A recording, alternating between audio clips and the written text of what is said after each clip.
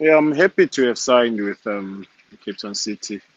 I believe that I've signed with the right team.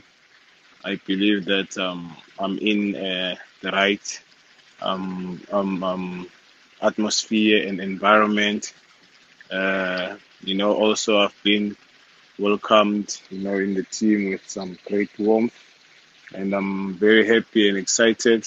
Of course, I haven't played. The last time I played was back in May, April, so obviously it's gonna take some time also to get used to how the team wants to play, and also how the coach wants us to play. So but I am working hard, trying to adapt as quick as I can, and make sure that I can help the team as well.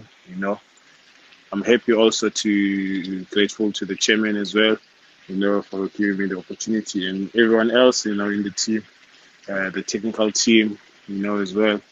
They've been good to me, been encouraging me, pushing me, and I believe that this could be a good season for me and the club as well. You know, irrespective of the position that we find ourselves in this moment. But I believe that we have men capable enough to take this team to the next level.